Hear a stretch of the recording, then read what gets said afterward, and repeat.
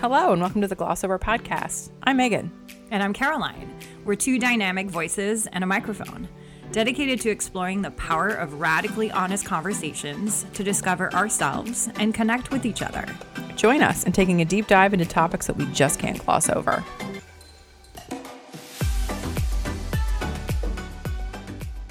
Hey, everybody. Welcome back to another episode of the Gloss Over Podcast. I'm one of your co-hosts, Megan Whalen, creative something or another, and I'm also a cosmetologist. Oh, yes. Great. Hi, creative. It's Caroline Trudeau, your other co-host. I'm an experienced innovator, a digital strategist, and an accidental marketer. Welcome back, everybody. Oh. Ooh. Hi. Hey, we have Nurse Tina in the house again. Thank you so much for... Again! I know. Yes. We're so blessed. We are blessed by the presence and the knowledge and the expertise of our head...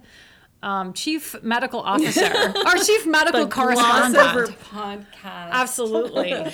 The care medical team. Correspondence care team. I like that. Yeah, medical correspondent, Miss Tina. Thanks for being back again with us. In case y'all missed it, last week we had an incredible episode where we talked about all things vagina, really, because it is...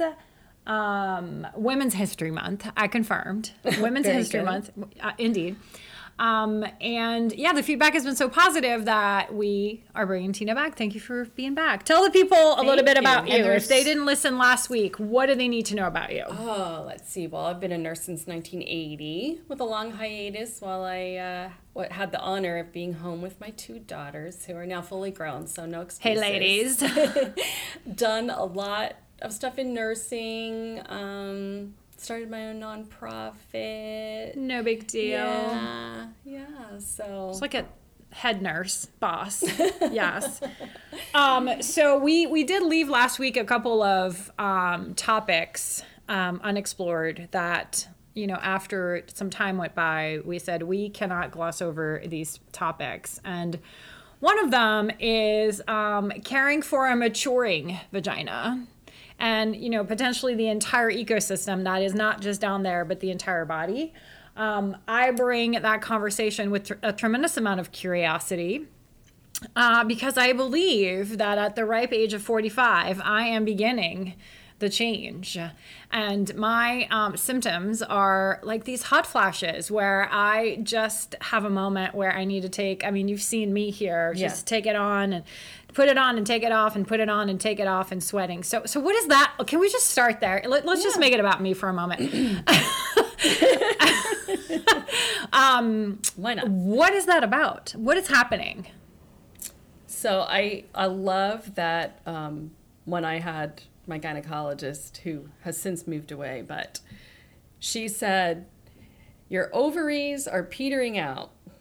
They're like wearing out, but your brain and your body want estrogen, and so your body's like whipping them like, come on, and you get the spike of estrogen, and then it drops off again. Oh, okay. And so you're getting these highs and lows of estrogen until, you know, pretty much the supply is exhausted. And again, just like anything, your body is manifesting that it doesn't have that anymore. So how all of it is interconnected, you know, you have estrogen receptors throughout your body, and your brain and your ovaries are actually connected because your brain is the command center for all functions in your body. So women get brain fog from menopause, and they think, what is wrong with me that I just feel foggy all the time? You hear that a lot. Yeah. Okay. Something to look forward to, I guess. Something to look forward to. Great. Yeah. So, you know, menopausal depression is not a lie either. Like, you know, if you're crying over every commercial, even if, you know, there might be something going on. Yeah. Vaginal dryness is a huge complaint of women with menopause and post-menopause. I can't be having that. I mean, that's not. You're just. We need to deal with that right away. Yeah, you're just making this I need sound to be like prepped now. Yeah. Fresh. Keep it fresh. I know. So, you know, again, these are normal changes, but it doesn't mean they have to suffer. Yeah. So, again, it's having, you know, I just can't emphasize enough last week, today, anything women's health that If you can't go talk to your chosen provider about whatever it is, then you need to be looking for another one. Yeah. Because you should be able to go in there. And I can't tell you how many women, when I was working family medicine, would come in and say, I just feel really foggy, and I feel this and I feel that. And I would look at their age on the computer, and I was like, so, you're at the magic age. And really? Really? Again, the thing that we don't talk about. Yeah, we don't talk about it. So that's why we're here today on the Gloss Over podcast. What is the magic age? 50-51 is the average menopause age Like in full on the menopause. US. Okay, Yeah. 50-51. Being defined as not having had a menstrual period for a year. Okay, so that's the telltale sign that you are actually in menopause. What we gauge it by. But, it's not an overnight thing, right? Yeah. And so some women, it's also tends to be familial as far as what age you do.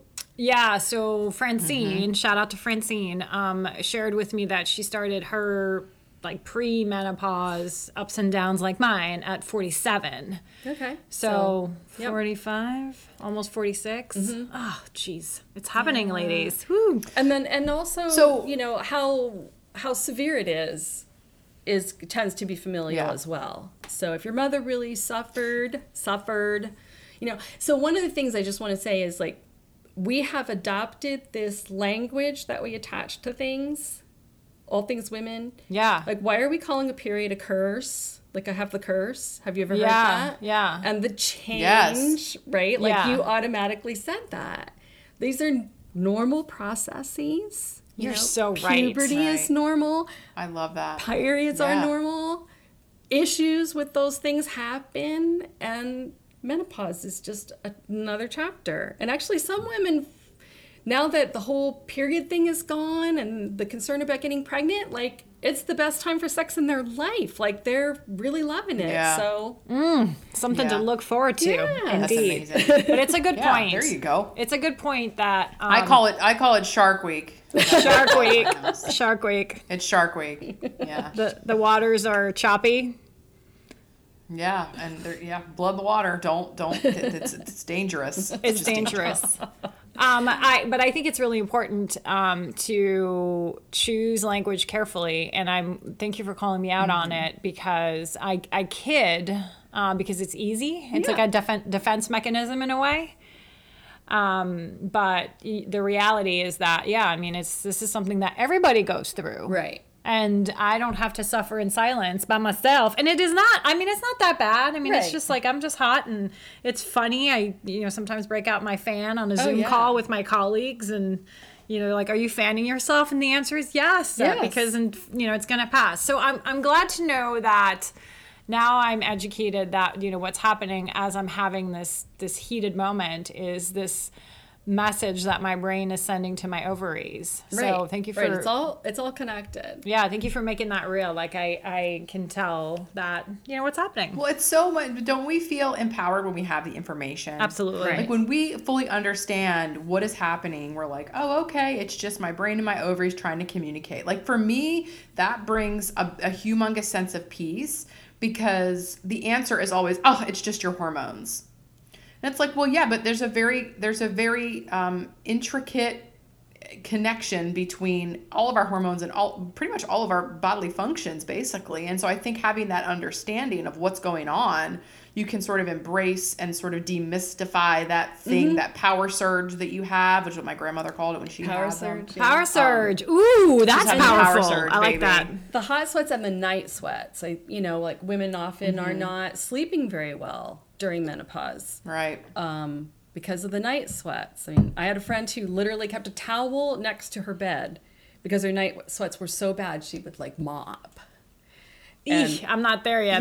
Yeah. I remember I went through medical menopause because I had surgery, and so I fell off the cliff. There was no progression. It was like estrogen one day to zero the next.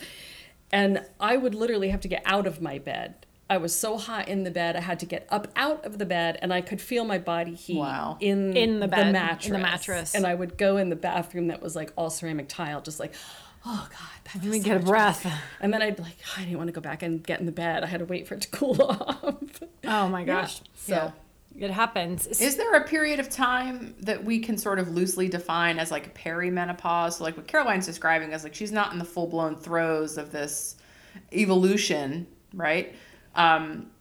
Is there a specific amount of time that those we might be seeing some different things? And what are we looking for? Like, what are the things, like I've experienced changes in my cycle. And I'm only, well, I say only, Caroline's only 45. I'm only 40. We are young people. Okay. We believe that age is a number here on this here podcast. Absolutely. So we're not even getting there, but like as a biological marker, right? Like what are we looking for and when are we looking for that? So a lot of women do start like over 45, late 40s, start experiencing something. It might be the hot flashes, that extreme hot and cold, and it feels like it's coming out of the center of your body. It's a different kind of a heat than anything you've experienced before. It's very internally driven. And so when you have a hot flash for the first time, you will know that it's a hot flash because it's different. It's just like, feels like it's rising up out of you from the inside out. So a lot of women notice that first. There might be other subtle things that they're not really noticing, but all the temperature stuff, changes in your periods, like women will start skipping periods or go a couple of months without. Moodiness is also, I mean, there's jokes with men about, the change and all that kind of stuff, but estrogen affects all of that. And so. Right. I've experienced like a little bit of heavier period though. I feel like as I age, I feel like I've almost gotten back to like worse than when I was a teenager having a period. Cause you always feel like it's really bad when you're young because this is a new thing that you're experiencing. And I got mine I was 10 when I started. Wow. Well, that's early. Which is like crazy. But I feel like the cramps are worse. I'm a little bit more emotional. I have terrible, like crippling anxiety before. And I never really experienced that. And I had been off hormonal birth control for quite a while. And I noticed over the years, there was like this subtle shift of like everything that you could have, almost like a PMDD type of situation, plus the period was worse, heavier, more painful, all the things. I spoke with a care provider that I adore. I just found her out here. She is wonderful. Shout out to Dr. Friedman in Eugene, Oregon. I will link her website. She's amazing. Because you were desperate for a pap smear, honey. I was I was very overdue and I needed to find a provider, and she is fabulous. I've never heard somebody just be so excited about finding that care provider. But it is a big deal. Yeah, it's a very, very big deal. If you don't like your doctor, keep looking. Keep looking. Like if you gotta go to all of them, absolutely, yeah. And I'll chime in my recommendation in Reston, Virginia as well. But keep going, Megan. Yeah, no, it was really great. I mean, I had seen a male gynecologist previously, and I didn't realize how abrupt the process was and how poorly I was actually treated until I got older, and then realized as all these conversations, right, are becoming more normal and we're talking about them more and we're bringing them to light, I did not realize how important it really was to have a person who listens to you. And it's like you would be there, in your paper gown on the table, he's digging for tools, trying to just get your pap done, asking you, is everything okay? Not looking at me, not listening to me. Right. She sat down with me. I had a fully dressed conversation with this person who was genuinely curious and interested, about my concerns and things that I was experiencing and goals that I had for like my health and it was like the best experience ever. Oh, so if you're not having that, you need to keep looking for a provider. Exactly. Amen to that. Yeah, we need to keep looking. I'm really happy with mine. Let's talk about some other manifestations that are related to the reproductive system. Like, what about fibroids, for example? What do we know about that? Yeah, that's a common occurrence. Is it? Common occurrence, yeah. So if you do have a change in your period in any way, it's getting heavier, getting more painful, then it's definitely time to check in because it could be fibroids. And they can be problematic to the point that a surgical intervention might be necessary. So I feel like most women end up with some kind of fibroid thing. Yeah. Some I feel like the fibroid thing, it's like nobody clued me in on this before, but like I'm fully aware that this happens to, what do you know where they come from? It's just, Yeah, it's like just a this growth. weird thickening in the wall of your uterus, and but it can cause a lot of pain. And some women, they're really big, and Yeah. so Yeah. they can't. Yeah, I've heard of them the size of like, And they're a football. really, or, yeah, it's exactly. They're really, ridiculous. Can and you they're imagine? they're benign. They're not cancerous. They don't become cancerous, but They're just, they're just a the thing. aging uterus. There are ovarian pain. That's another thing. Like if you're Yeah. having ovarian pain, that's not normal. Something could be going on there. Women Right. get cysts, but cysts burst. You don't want that to happen. Pelvic inflammatory disease, like that's another reason you want to make sure you're getting checked. Like don't wait. Yeah. Because Endometriosis, you talked about before. Yeah. Yep, which can be very hard to diagnose. It's not really something you pick up on an ultrasound. You might not necessarily be able to feel it. So, the suffering in silence thing is not working in our favor. No, It's not working in our favor. And Right, if you're having yeah. something, and we keep saying this, but I don't think you can say it enough, because I don't know why women feel like they should tolerate that kind of treatment. Like it's okay to be dismissed, because it's not. And so if something's going on, find somebody who's going to get to the bottom of it with you and make you a Yeah. part of the conversation. Yeah, Yeah. it's definitely. Speaking of- oh, go ahead. No, I was just going to say, like, speaking of dismissed, because I've had that experience a couple of times, because I am a childless person who's chosen that life for myself, and I am unable to be on hormonal birth control because I have migraines with aura, and so that's a no-no for people who have those kind of headaches. And I get them sort of pre-menstrual every month, debilitating headaches, crippling. Where I need to take a triptan just to function, and I do get aura and all of that. And the recommendation is that you don't go on a hormonal birth control. And I'm really not comfortable with the idea of a device. So for me, I was like, well, what about sterilization? And I was basically told no, not happening. Not on our watch, not happening, which is kind of crazy. Your doctor said this, or? Yeah, they were like, well, no, I mean, my original doctor, not the one I have now, but the original doctor that I had, was like, no, that's not possible. You can't do that. So yeah, essentially I was told right out of the gate, no, that's not an option for you. It was a male doctor. I've actually been told no by 2 different doctors. The first one was because I was being seen at a Catholic hospital, and that was just something they were absolutely not going to do. But the problem is, like in Baltimore, most of the major hospital networks are Catholic hospitals.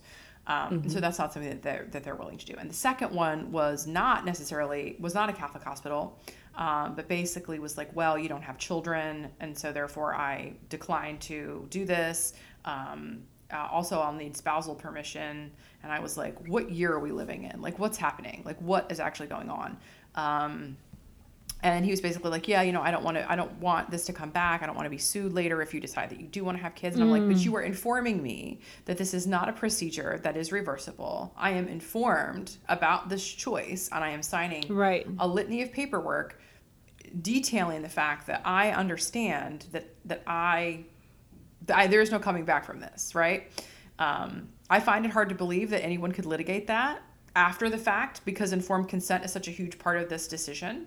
And there's doctors that just plain old won't do it. And they're like, why would you want to do that? Why would you want I was also told there are women who cannot have kids. Why would you make this choice? Well, we are 2 different people. This is not the Handmaid's Tale. Her decision to, have fertility treatment, and my decision to eliminate that from being a part of my life shouldn't be, those 2 things shouldn't come in the same sentence. That's got nothing to do with me. So yeah, it's been a very frustrating process. Very frustrating. So is the standard the same when men go for a vasectomy? Like, probably I feel like a vasectomy is like so normalized, but when it's our choice, it's not okay. I'm a little bit uneducated about the topic, but it just seems like that's not okay. Well, vasectomies are reversible, correct? Sometimes. I think they are. So it's maybe I don't less, know. I'm not educated on vasectomies either, unfortunately. Yeah, well, I don't have any idea. I don't know, but yeah, so that was just sort of like an interesting thing, and I wonder why that's why that still seems like such an archaic philosophy about women's bodily autonomy and like their life choices and what they feel is best for them. Like I would rather have a salpingectomy or a tubal ligation than have an IUD implanted. That's my choice. Like I don't want a device. And I cannot use hormonal birth control. So I'm really sort of like over a barrel here, right?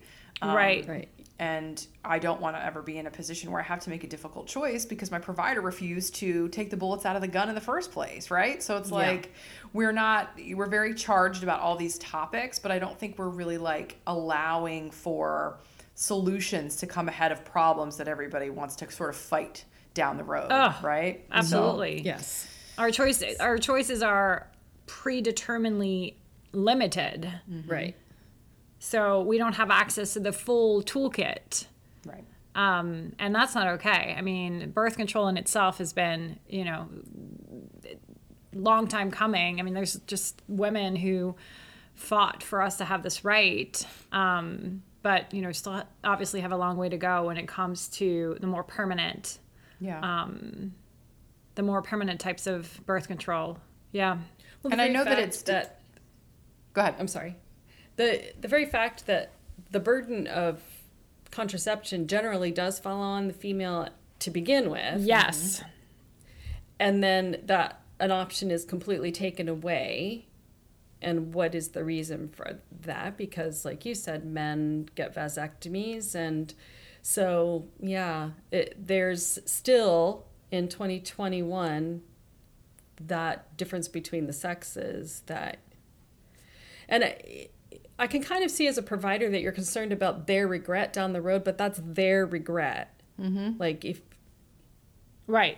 I have no regrets about, like, I had back surgery, had my spine repaired, and there was never a discussion as to whether I was going to regret it. Right. There was no discussion around risk. I mean, yes, of course, the risks of the surgery itself, but like you sort of proceed at your own risk, right? If I may offer something up on that, on Tina's point right honey. there, because there is this like, often like someone who has stage 4, cancer of some kind, they're going to push you to have chemo and continue, fighting and all the things. And they don't talk about regret.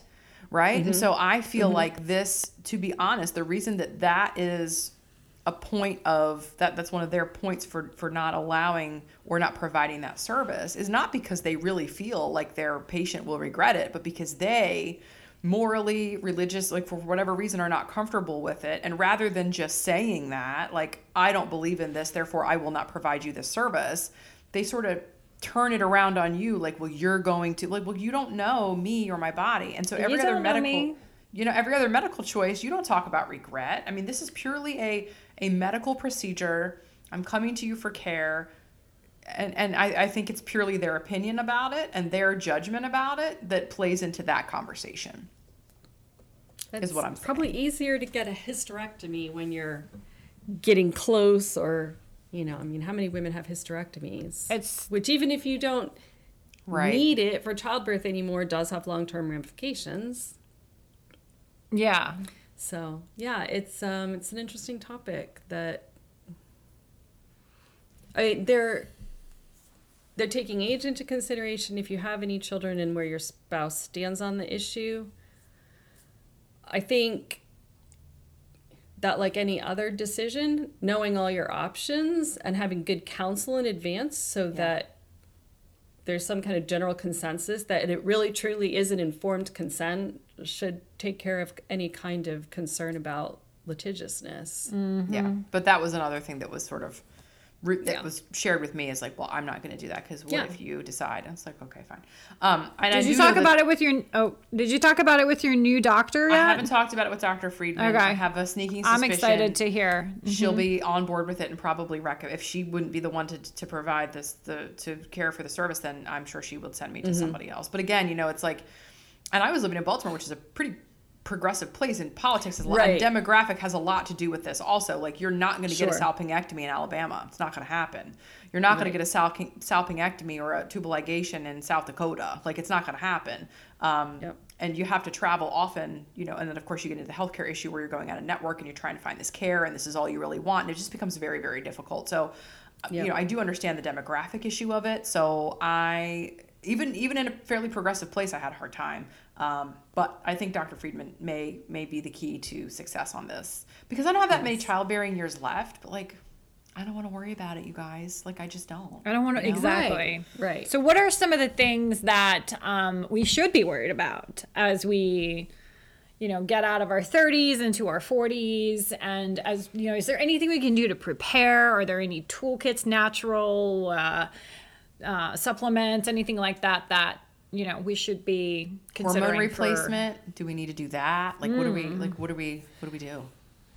Well, and obviously for someone like you that already can't use hormones, hormone replacement therapy is not going to be an option for you. Right.